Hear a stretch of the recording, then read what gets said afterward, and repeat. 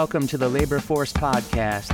I'm your host, Mike Strukin, proud member of New York State United Teachers, celebrating 50 years this year. Our neighbor is a single mom of 2 sweet kids, and her daughter turned 8 over the weekend.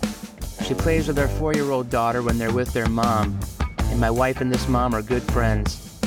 My wife loves to cook, and in fact is entering a culinary program in the fall. As you can see from the show image, she makes a phenomenal pasta bake. So she invited our neighbor and her kids over to our house to celebrate this birthday with a neighborly dinner party.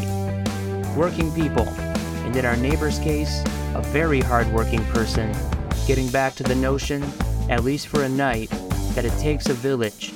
And for this village, there is no substitute.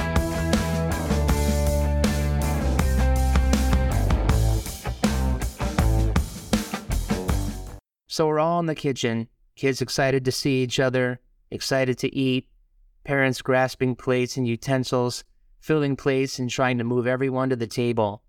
Despite the chaos, spirits are high because bellies will soon be full. You can hear it for yourself. Wasn't sure what kind of vegetables you guys like or how much salad you want, but it's one of those. Serve yourself. If we don't watch out for Eleanor, she might eat all your tomatoes. That's fine. I'm just letting you know. No. I want 2 containers. That is only 1 container. Did You want the pasta right now or? It's pretty ranch. I don't like a Eleanor, do you want the tomatoes? Not all of them. You want me going to help you pour some of the salad dressing? We got Quite the variety. I'll pour you want right. I don't like it with raw with no ranch. Like, You want me to put on the lettuce? yeah, so I think Alex, come here, please. Do some salad dressing if you want to, man, right up there. Dad, he's Yeah, so much energy on it. Yeah, he's a digger. I know who he is.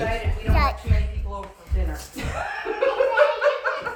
They're bouncing off the walls right now with this. Well, kid, the Eleanor came in for when I announced that I have dinner over here.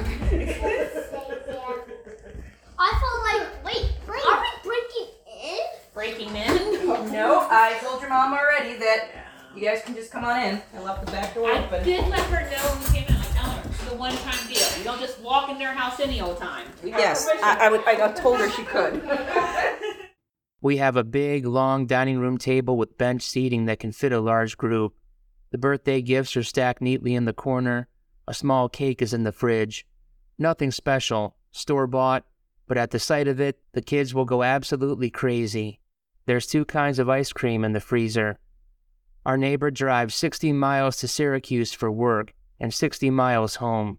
Then she picks up the kids when she has them, and most nights, dinner is whatever she can put together. So a homemade pasta bake is a welcome offering, and so are the leftovers. When she doesn't have the kids, she comes home on the long commute and does Grubhub deliveries at night. On top of all this, she's taking college courses to try and shorten that commute. While people celebrate the virtues of hard work, our hustle culture is an undeniable grind.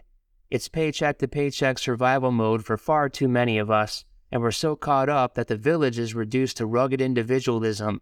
We're burnt out, and we're reaching for our phones and substituting being social with social media. We're depressed. According to Newsweek, in the post-pandemic era, with lockdowns and safety restrictions lifted, nearly half of Americans are still socializing less than in pre-pandemic times. When people are unhappy, they don't feel like doing anything, including going out, visiting friends, or even being around others. This has really become a vicious negative cycle for some people, said Holly Traver, a lecturer at New York's Rensselaer Polytechnic Institute. Jackie Ruka, who describes herself as a professional happyologist and certified Harvard-trained success coach, told Newsweek, "Surrounding yourself with people who lift you up, show care and kindness, has a profound effect on one's well-being. Therefore, one good connection, friend or loved one, has a socially positive impact on another." So our dinner party was not a charity case.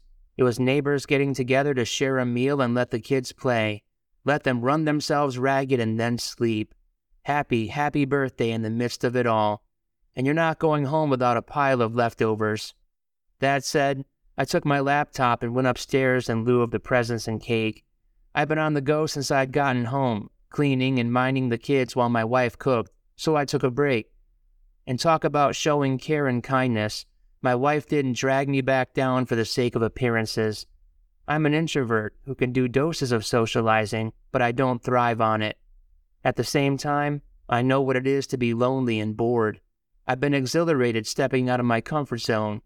So there's a fine line for all of us, but the bottom line is, we need support and understanding, and you can't get those all by yourself. Not in your personal life, not in the workplace, nowhere. Speaking of the workplace and freeing up time, the most valuable commodity, without which you can't do much at all for yourself if you don't have it, you may have heard buzz about the 4-day work week getting some traction, and lots of positive feedback from companies that have tried it. There are obviously complexities to consider, including types of work that must be on call every day, and America's ingrained work culture in general. So much going on, you'd think it couldn't possibly be a uniform policy for everyone. But Matthew Bidwell, a professor in Wharton's management department who studies career patterns and staffing in the new economy, suggests those companies and organizations that need serving 5 days a week or more can shift to a sort of team working, where when you're not around, there are people who are going to cover some of what you've done. We can play with different shifts, patterns, different job shares, all those sorts of things, he said. I don't see that there are particular jobs where this is impossible. So if you can make an awesome pasta bake, you have no right to keep it a secret, and everyone should have time to sit down and enjoy it in chosen company. So thanks for listening. If you'd like to support the show, you can find Labor Force on Spotify for podcasters and select a level, starting at just $1 a month. Also, please share, rate, and review to help others find the show. You can listen anywhere you get your podcasts. Until next time, take care and stay Union Strong.